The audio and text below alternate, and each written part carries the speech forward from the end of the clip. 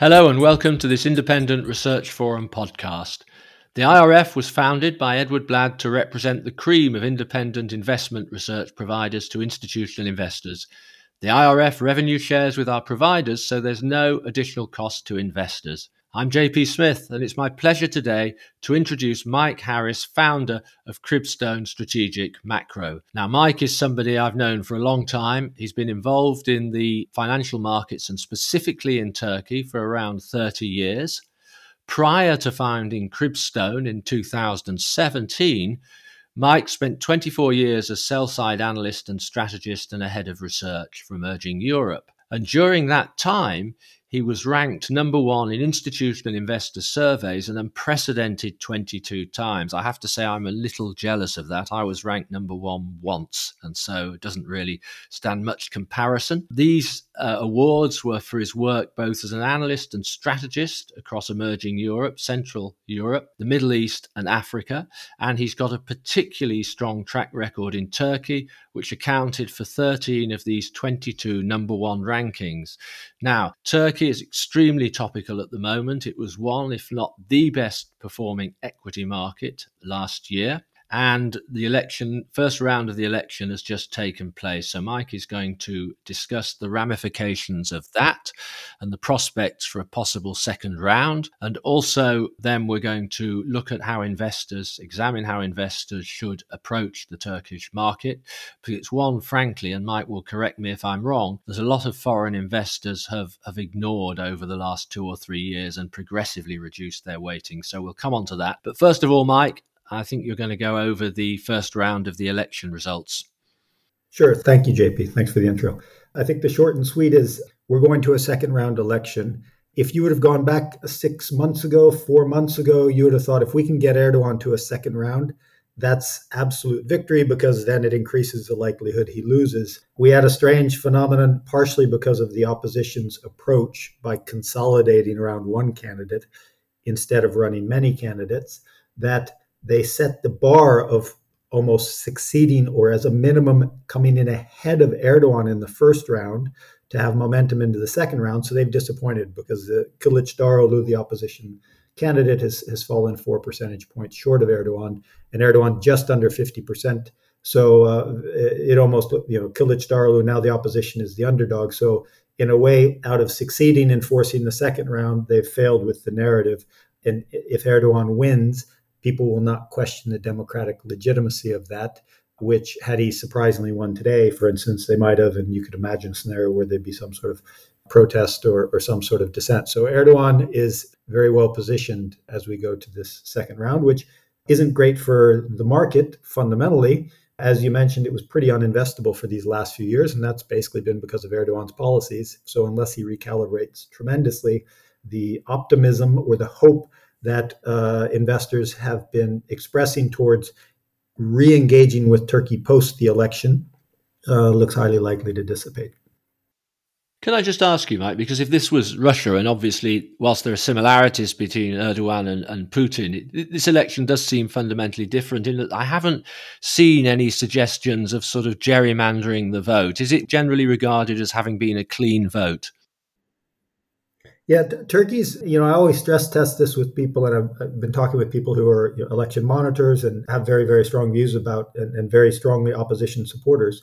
They just don't see it as possible that the vote can be rigged. So what the simple narrative is basically the playing field is rigged. All of the media, all of the access to state resources, the court case against the Istanbul mayor, which basically scared the opposition from putting him on the ticket. So he creates an unbalanced playing field, but the actual vote seems to be beyond dispute, maybe is the way to say it, even though you would have thought if the intelligence services, with the ability to tap other friendly intelligence services, if you task them with, okay, let's figure out a way to steal this election without people knowing we've stolen the election, you'd like to think some people would come up with some good ideas. But the bias, and this is important because it means the opposition can't build around that narrative of the election having been stolen. So it creates that democratic legitimacy of the outcome. Because Erdogan is it fair to say he's marginally outperformed expectations, right? I mean, he's done a little bit better than most people expected and good enough almost certainly to put him back into power. Do we have any indication where by region or by class yet, where his sort of extra support came from? No, so we should get fuller granularity on that. I don't think it comes out for a better part of a week. So this is a new scenario where you go to the second round election. So that data, when it's published, could end up, influencing the idea that, oh wow, there is disproportionate strength in one region. Maybe that does look a little fishy, or whatnot. But on balance, I would suggest that almost any opposition leader would have gotten 45% of the vote, which is what Kılıçdaroğlu got. Despite he ran a fantastic campaign, but one of the things that arguably he faced, and it's something that seemed pretty obvious to me at the time when they chose him. He is not like the average person who is a practicing Muslim, whose wife wears a headscarf, whose daughter wears a headscarf, who has been an Erdogan supporter, not someone who's extreme nationalistic, that's a separate audience, but someone who is socially conservative, I don't think can identify with Kılıçdaroğlu. So I've been making the comparison that Kılıçdaroğlu, a lot of people didn't like the fact that he was an underwhelming sort of Michael Dukakis sort of character, if anyone remembers him. But I also think he had the negatives of Hillary Clinton, where Hillary Clinton, whatever you thought about her, there were just plenty of people that would absolutely never vote for her. Now, Kılıçdaroğlu didn't have personal negatives. He was quite a benign, friendly guy. But he represents a party that has historically been so hostile to practicing Muslims that you can imagine very easily that they wouldn't vote for him. And guess what? It looks like they simply didn't. And had there been a candidate on leading the opposition that was someone that socially conservative voters could identify with, we could then maybe interpret this election as more a conscious view as to whether of how polarized society is and how willing they are to vote against Erdogan. Arguably, the opposition didn't give a socially conservative Turk an opportunity to vote against Erdogan. And where they did, it was for this nationalist candidate, Sinan Oğan, who got 5% of the vote and surprised people to a degree. But that may just be some of the vote that wasn't comfortable voting for either Erdogan or Kılıçdaroğlu, at least in the first round. So we have obviously the religious factor, if you like, and the sort of perceived unattractiveness perhaps of that candidate to the Anatolian hinterland, right, Mike? Yeah, and I'd use the term socially conservative more than religious in a sense. They're aligned, but this isn't pure religion driving it. And that trumped the sort of economic factors, because looking at it from outside, as it were, the sort of incredibly high rates of inflation, do they impact the countryside less than they impact people in the town? Because maybe people in the countryside are more able perhaps to produce their own food, or they're perhaps beneficiaries in some ways of rising prices, or is it just that the inflation factor just took second place? Yeah, I would say basically Erdogan needed growth. And inflation was a consequence of that growth. And what he kept doing, it was a sort of a hamster wheel of raising wages because there's no investment, because the wages basically pass through immediately, because the minimum wage is basically 80% of the national wage. Minimum wage now, which is adjusted annually, is effectively national wage policy. And so Erdogan has been using wages as a political tool for a long time, and it finally burned him when we had this explosion of inflation. And so he's just been constantly raising wages to adjust, and he had multiple increases up until the latest was a 45% increase in the pension, not the minimum wage, just a week before the election. So he's constantly been trying to compensate, and to a degree it works. But the bigger problem is, so what he's done effectively, he's mortgaged a bit of Turkey's future because he's borrowing FX like crazy and selling geopolitical favors to the Saudis and Russians in exchange for foreign exchange. Because the weird thing about this high inflation environment and why Turkey's been one of the best performing markets in the world in the last year was the inflation was running at 80%. Now headline at least is in the 40s, but it's very high levels of inflation and no currency weakness. And so that's been his pre-election mantra. Turks will respond to currency weakness as a sign of crisis. To inflation, they're probably more just thinking about their own personal affordability, and he's had a compensatory mechanism. I mean, people obviously are in pain and life is not easy, but when you get a 50% pay rise twice a year, you can sort of adjust to it. It's a little like how all of Turkey lived in the 1990s. Everyone got annual wage adjustments to totally compensate for inflation. So it's almost in a sort of way, Mike, a bit like a universal basic income in that sense, is it? Yeah, it's a minimum wage, so you have to be working, but yes, very much so. You mentioned support from Russia and from Saudi. So is this covert support that's coming in from the Gulf, a lot of it, to a sort of fellow Islamic nation that's happening, or is this all completely transparent and visible in the data that you see? It's not transparent totally. I mean, the Saudis deposited money at the central bank, but it was less about religious affinity because actually the Saudis and Turks, got along terribly because Erdogan was supporting the Muslim Brotherhood and the Muslim Brotherhood, and the Egyptian alliance with the Saudis. So it was a recalibration post the killing of Khashoggi and Erdogan's realization that he needed more, let's call them autocratic allies that will be more tolerant of his efforts to hijack Turkish democracy. And with Russia, he's been getting huge support both from the nuclear construction cost as well as the gas payments, which have, my understanding is basically Turkey has been able to go for quite a long period of time without having to pay its bills to Russia. Not that they're forgiven, but they're just being extended. So that's helped Erdogan to sustain a high current account deficit at the same time, basically seeing no currency weakness despite 40, 50, 60, 70% inflation. So it was very, very short-term policy. It was one of the world's shortest-term economic policies you can imagine, just to get him through to the election. He could be vulnerable between now and the second round of the election. The currency could blow. He might be able to sustain it. So to me, that this loss of hope associated with the fear now that Erdogan is going to win again for all of those people that have been investment depressed by this domestically, this could provoke some capital flight. I mean, in theory, a lot of people with deposits should be questioning, why do I want to keep deposits in a country that I don't believe is sustainable through the course of this next 5 years? I'm not saying it's going to happen, but it's that if there is meaningful currency weakness, the marginal driver would be deposit outflow. And so there is that vulnerability that almost starts today because he needs to get obviously through the next 2 weeks, but then after that, the motivation to keep paying people high wages and dealing with inflation or one thing, but sustaining the currency without changing, that's only been driven by the election. So a lot of people have said the currency is going to weaken no matter what after the election result. I was very convinced that the currency would appreciate if Kılıçdaroğlu won, but since he hasn't won, or it looks unlikely to do so, the likelihood of a meaningful currency correction, and arguably one that isn't managed, one that they could lose control of. I mean, there's a lot of micromanagement of the economy right now, but if beyond the idea that Turkey's just not going to invest enough from a private sector capacity for many, many years into the future, there is also the shorter term cyclical currency adjustment that effectively has to happen, in my opinion. I mean, you talked about capital flight, Mike. Presumably there's been quite a lot of dollarization over the last 3 years because these policies, heterodox policies, have been going on for quite a long time now. And we know in the past, for example, in the late 1990s, the economy did become extremely dollarized before, ironically, the first round of Islamic Party rule actually stabilized the economy and you started to see money coming out of dollars into lira. Is there much money left to actually come out of the country in that sense?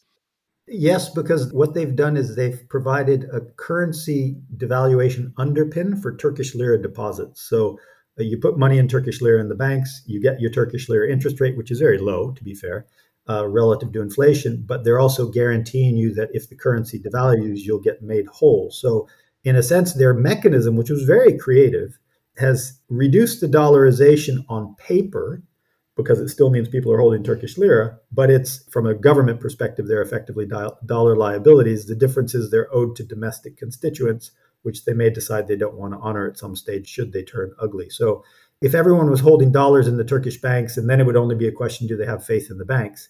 Now there's a question, do I have faith in these Turkish lira deposit instruments and the government guarantee? For choice, I wouldn't be a huge believer that those are going to be honored over the next 3, 4, 5 years. So do you want to just remind us and sort of crunch through the main sort of economic data points, budget, current account, FX reserves, all the sort of key ratios for this? Sure. Without giving exact numbers, basically, because of the mechanism he's been running, they have been depleting, borrowing as much as they can, and they don't have access to international markets in a meaningful way. So it's been more these geopolitical trades. They've been using every tool in the kit to keep the currency stable. Lots of indirect capital controls. If you are taking money out of the country, now you basically have to tell people why you're doing it, and you can get refused entry for money to be converted into dollars. So it's not a hard capital control, but there's definitely a micromanagement of meaningful FX outflows. Companies are being told to keep money. They have to keep money in dollars if they want to be able to borrow cheaply not in dollars and Turkish lira. If they want to be able to borrow cheaply, they can't be sitting on dollar deposits. So lots of mechanisms to effectively try and stabilize this. So that the end result of all that is they have no reserves. I mean, negative reserves. So they're running on fumes from an FX perspective here. Well, they've got, yes, we know they have strongly negative reserves. But that, to be fair, no one's funding them. So if sentiment were to turn, they recalibrate, they could get inflow into the country if interest rates rise enough to do that. But with their current policy mix, they're absolutely, the word unsustainable feels like it's totally appropriate. Current account, though, that's allowing them to run a 6% current account deficit. In theory, this is an eat what you kill economy. If they weren't so desperately trying to stabilize the currency, then Turkey's ability to grow should be constrained by the current account. And that's what I think Erdogan will face. They're already starting with the current account deficit, but all things being equal, they basically need to get the FX to fund their economy on an ongoing basis. And I think that's a reasonable assumption going forward, that that's the best case. They sustain this current equilibrium, and then all marginal growth is funded by new inflows, export-driven or tourism or whatnot. But on balance, the current account and the FX policy have been totally artificial. Budget, technically the budget, we're still in the sort of 3-4% range. It'll be higher probably because of the election environment, and but inflation eats away at a lot as well. So we're still at a stage where you don't think the budget's a huge problem. One thing that they've done, though, is the liabilities, because all these FX guarantees, you do start to worry about the state balance sheet, but you also start to wonder about the banks, because they're lending basically at extremely low rates. And when rates do eventually go up, they're obviously going to have to take a hit from that. So there is an element where the liabilities, it used to be always Turkish corporates that had the dollar liabilities, and that was a structural weakness and mismatch. That's now been shifted where everyone has access to cheap credit. The FX liabilities of the corporates have largely now been passed to the banks and then and the state in one form or another. So right now, I think we should think about Turkey, okay, is it like Argentina? No, not quite, but it's moving in that direction. And in one stage, people will start to say, okay, I can see a scenario where Turkey becomes a default candidate. I don't think we're there, but the pathway to that is clear unless there is a massive fundamental change in sentiment. And Erdogan's victory makes that very, very unlikely. So we're talking about potentially quite massive contingent liabilities in the banking sector, but what is roughly the proportion of the banking sector that's state-controlled? Still, the direct state control is still relatively low. But one of the things that has happened is because the government is providing funding so cheap, the banks aren't, when they lend credit now, it's not a problem, right? So it's not one of those things like Brazil where the state banks are doing all the lending and the private banks aren't doing the lending, or at least that's the way I understood Brazil was. Now, the Turkish banks are willing to lend because they get such cheap funding, but they're being restricted from lending because the government doesn't want them to lend to actors that will take money out of the country or to sectors that will just blow up the current account deficit. So consumption-led. So you can't get a mortgage basically nowadays of any size. So but what will happen if they do go to orthodox policy, that's when it becomes complicated, because that's when the private banks suddenly have a higher cost of funding. So any lending of the private banks will be uneconomic, assuming there's demand. At the policy rate plus, fine, but the government's going to be the growth won't happen, investment won't happen, so the government will be pushing through subsidized credit most likely. And so I think the role of the state banks will only increase because they will only have the capacity to lose money, basically, as they lend. And I could see a scenario where the encroachment on the private sector becomes greater. Could it be through acquisitions by state banks of the private banks? Could it be through forced recapitalizations? It'll be the next period of stress will happen when the currency blows up. Then you'll see, what is and interest rates rise? What is the implication of this in terms of the capital situation? It's gotten a reasonable amount of attention, but it was largely on the view that we were going to have a recalibration and a positive outcome associated with the election. If you can write off the next 5 years from an optimism perspective, then that view towards the banks has to get uglier, I would have thought. Although the problem, I guess, even if the opposition had won the election, is that then they'd have reverted to a more orthodox economic policy. Interest rates would have gone up massively, I guess. And then you would have seen, a fairly deep recession, no? You could have, but money would have flowed into the country because of you've had 10 lost years. People are very depressed, and the psychology, that would have been transformational. So the math would have all been the same with the exception of foreign funding being very, very, and not foreign, even domestic. It'd been what's the opposite of capital flight? Capital return could have been quite dramatic, I would have thought. Yeah, no, that's a fair point.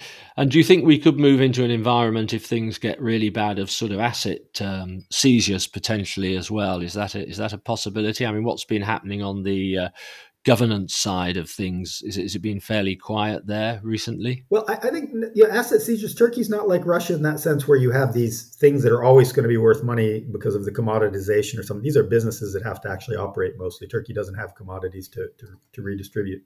So I think it's more just about making sure growth is happening.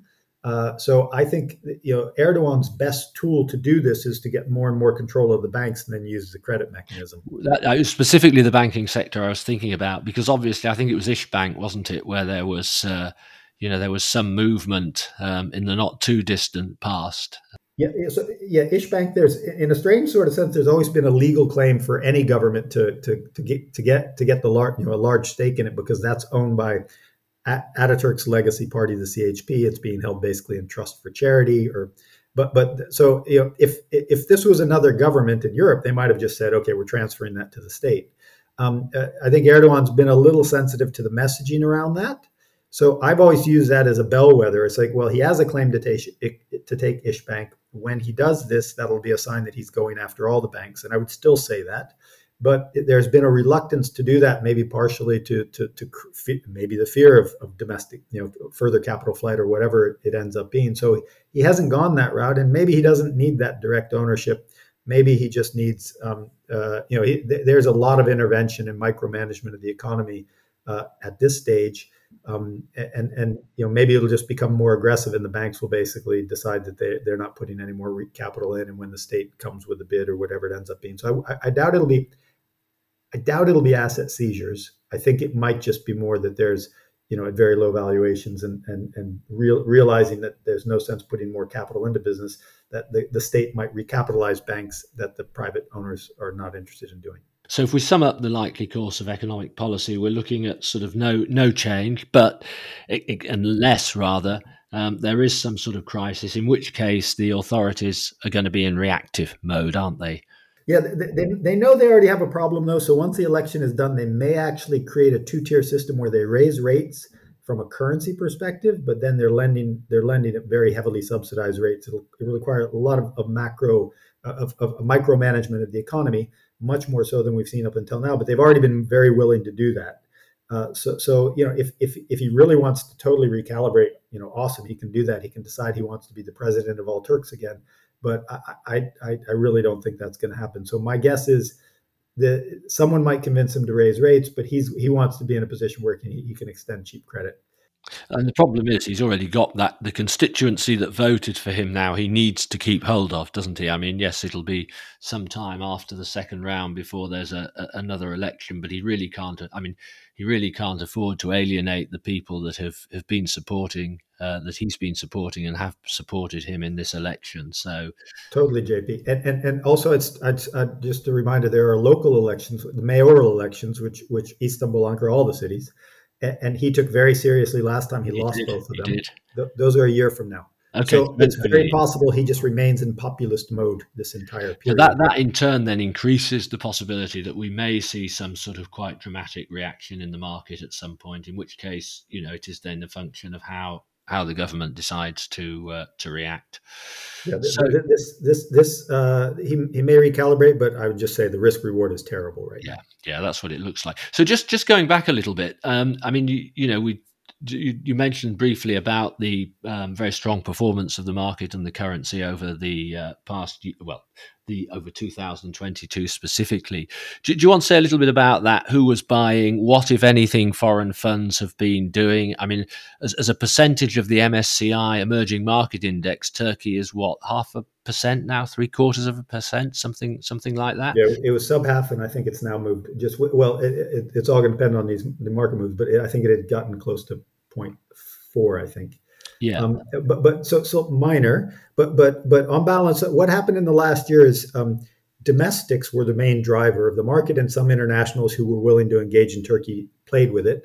And the reason domestics were, it was almost like a Zimbabwean sort of thing, when the only thing that's an inflation hedge is equity. So housing was, and everyone bought housing like nuts, and then they stopped issuing mortgages basically. And the move to equity was, well, anyone has, if this is, everyone's getting wage increases, so all companies had pricing power. You didn't matter whether you're high quality or low quality, as long as you were not competing with imports and domestically driven, you were able to pass on your price increases. And so equities became an inflation hedge. Domestics played it like crazy. There were tons of IPOs, and then all those that are dedicated emerging European funds that always have to have some sort of weighting, and Turkey engaged to some degree. But I would say that gem investors absent. No, they're absent. I mean, it was largely the hedge funds, wasn't it? If anybody was playing it from the foreign side, and as you say, because for the regional funds, I mean, as we know, some of the regional CHIMIA regional funds were actually wound up after the Russia debacle. But for the rest, I guess, with Russia no longer being present in the index, then Turkey was almost the only alternative that they had for some of the money. Yeah, and it was sort of, as long as it lasts, as long as Erdogan can keep the currency stable, which he has up until now, yeah, and have 80% inflation, it's an awesome carry trade via equities. Yeah. Is it fair to say that, because I think that the banks fared reasonably well, didn't they, last year, the shares of the main bank stocks? Well, they were the more laggards because they don't have that pricing power. They were lending at the lower interest rate. Yes, the funding was there at the lower rate, but no, the banks have been more. That's something that did extremely well recently. The banks index had a great run on the view that we're going to have some sort of change with the election, because almost the hike in rates was something that people would have viewed as very positive. Yeah. So this was no more anyone that had goods to sell. Yeah, I thought that would be the case, and then when I looked at the overall data, the banks seem to have actually held up surprisingly well. But as you say, a lot of that move obviously took place this year rather than last year. So presumably, if your scenario comes to fruition, especially if we see currency weakness, then again you will see this split between the industrial stocks and the banks, with maybe the consumers. You'd expect the consumer plays to be relatively weak, I would guess, in that environment. Yeah, you had that traditional defensive ownership became a liability last year, so people became more aggressive. So then, to the extent people have to have money in Turkish equities, it should end up, I would have thought, becoming very defensive again. Yeah, because the currency blowing up is the marginal risk here. Anything that's got a dollarized pricing arrangement, commodities or whatnot, is something I think people will focus on. And valuations, it's sort of meaningless, isn't it? Almost meaningless in a very high inflationary environment to talk about valuations. Correct me if I'm wrong, Mike, but is there much in the way of inflation accounting? I don't. No, they did not reintroduce inflation accounting. So you have to be forensic and granular. You need to understand what you're buying. Yeah. Because of, what are the receivable days? What's the inventory period? All that sort of stuff. You've got to do that work yourself, because margins can be very, very misleading. Now, Mike, one thing perhaps we can finish off by discussing is foreign policy, because to some of us, again, from the outside, Turkey's balancing act, if I can call it that, between Russia on the one side and, if you like, the West on the other side, not just since the invasion of the Ukraine, but actually for a few years before that, has been somewhat bewildering. On the one hand, for example, they are supplying the Ukrainian forces with these drones, which have done enormous amounts of damage. On the other hand, in several important respects, they're also supporting Putin in Russia. And of course, they're still NATO members as well. And that has caused problems, particularly with Sweden, I think, and to a lesser extent, Finland's potential accession into NATO. So do you want to say a little bit about this, the sort of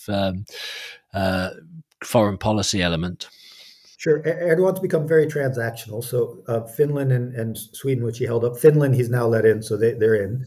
But Sweden, he's continued to hold it up based upon PKK issues and whatnot, but which are the Kurdish militants, but that are quite active as a community in Sweden. But the main issue, I think, is Erdogan thought, I have some leverage.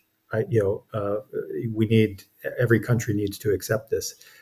So that was, he's upset a lot of people in DC. My view is he is very quickly going to let Sweden in because he doesn't see the electoral advantage, and he wants to show the U.S. and the West, look, I might continue to do things that you don't like, but let's here's my capacity to please you, and most of what you don't like will actually be domestically oriented. And as long as I can keep my population from getting upset at me, sort of leave me alone. So there could be a little bit of a recalibration. He'll still have political prisoners. Will he let one or two go? That will probably be a smart move, but I don't know if he will.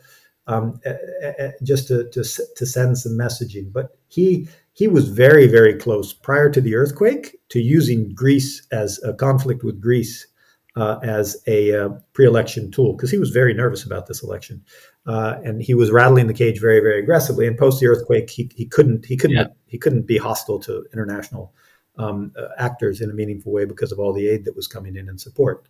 So I would have thought that in time, if he decides to go for power grab domestically, and what I mean by that is disenfranchising mayors, taking down, up until now, he's only jailed Kurdish political leaders, taking down some opposition leaders, for instance, formally banning the Istanbul mayor, who's been very active in this campaign. He's already been banned by the courts and ensuring his appeal doesn't work. So he's then pushed out. I think Erdogan, if he senses there's the potential for political backlash domestically, social instability, that's when he may get a little bit wild geopolitically. Otherwise, he'll retain the transactional, try and play both sides. The U.S. may just feel like, we have to deal with this guy. They've been quite quiet pre the election because they didn't want to become an election issue with Erdogan attacking the U.S. or any sense of favoritism. So they were remarkably quiet. But they will probably become louder in terms of complaining about abuses. But at the same time, knowing that they have to deal with him, my guess is that the periods of peak sensitivity will be when there are the headlines and the actual protest and getting to a stage where he's repressing and jailing more people or whatnot. There'll have to be some responses to that. So I don't think the U.S. is going to want to actively throw him too many bones. I think it's more a question of will Erdogan throw enough bones so that they realize there's some cost to becoming a little more hostile. Europe won't be, doing anything. I think that Turkey responds favorably to in terms of, let's say, visa-free travel or extension of the customs union. You can just treat that as sort of a dead issue. But I think geopolitically, if to the extent that Erdogan continues to try and defend the currency, he needs your Russias and your Saudis. Once the currency's gone and he's found a new equilibrium, then he's less sensitive to that because then the currency can become a little bit of a safety valve. But then he constantly has the inflation pressure, and because he's so populist, is he gonna do what he needs to do? So I don't think engaging with the West offers him too much upside. He's just trying to stop the downside from engagement with the West. For choice, if he's going to institutionalize his rule, and if this perhaps was the last, or in 2 weeks, the last democratic election we're going to have, where he's in a position where he can basically embed his successor 5 years from now and maybe disenfranchise the key mayors, then I would have thought the likelihood of some very ugly confrontation with Greece and Cyprus in particular, mostly over the seabed rights and all this sort of stuff. I wouldn't treat it as an impossibility, but he's not going to do it for the sake of it. It'll probably be something to help him. A little like the game plan Putin seems to follow during periods where he needs people to rally more around the flag. Yes, I mean the classic authoritarian playbook, although Putin, of course, took it, way too far and ended up making, one of the biggest strategic blunders since the end of world. Well, actually, to be fair, probably on a par with what the Americans did in Iraq. Iraq, yeah, no, totally. But I mean, for what it's worth, I mean, I think in Putin's case, it's amazing that he polarized the West and created this massive potential audience that could be supportive of him, and then he totally squandered that when he went in. If there were any sympathy with Putin attack of Ukraine, had he created an environment where Ukraine was perceived as some way having provoking, he could have been a much stronger footing, I would have thought. So I think strategically, I would almost say tactically, he was inept.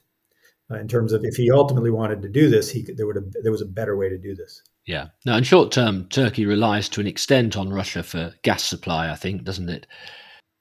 Absolutely, gas, tourism, but also I think there increasingly it becomes more source of funding because the Western markets, they're always going to be there for a certain price, but it's Western funding is not going to be remotely in the ballpark that it was historically. Yeah. On the other hand, a bit like Xi Jinping, Erdogan probably knows a loser when he sees one. So he's not going to, as you say, that is a very transactional relationship with Russia as well. He's not going to throw his lot in with Russia. And in any case, Turkey is a NATO member.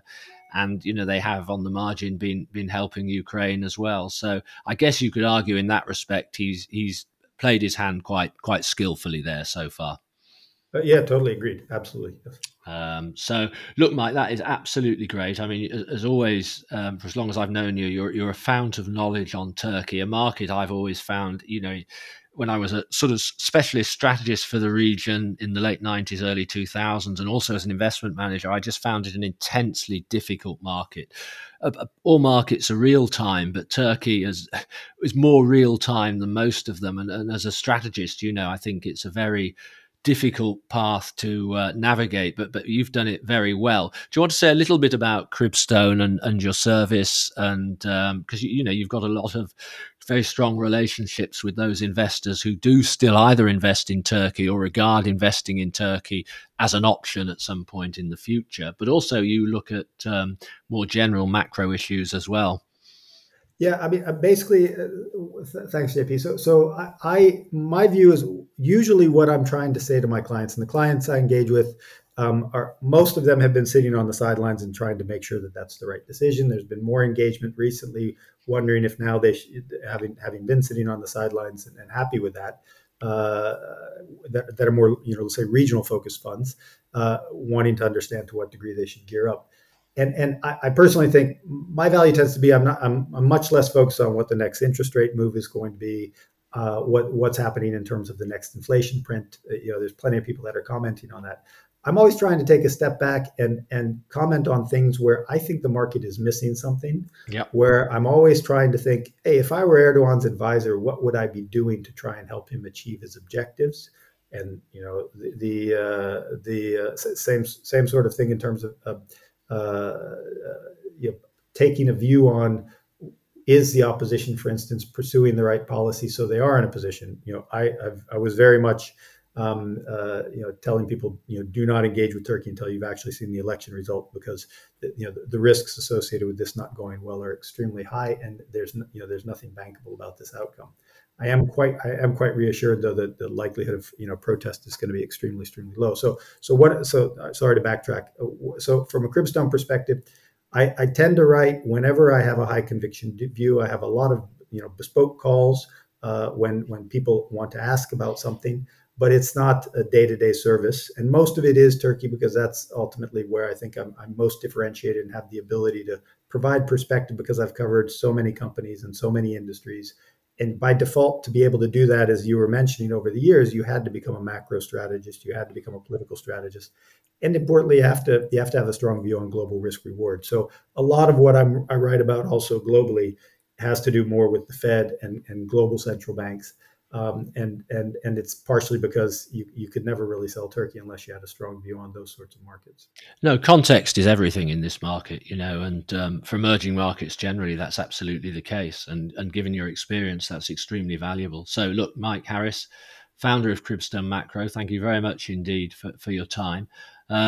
To people out there who are interested in Turkey and Turkey in context as well, and particularly if you don't have the resources to follow it in depth, and given the size of the market, you may not, but it is somewhere where you can make and lose quite large amounts of money.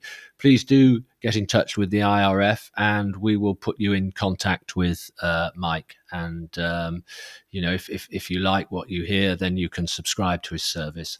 Thank you very much indeed. Thank you, JP.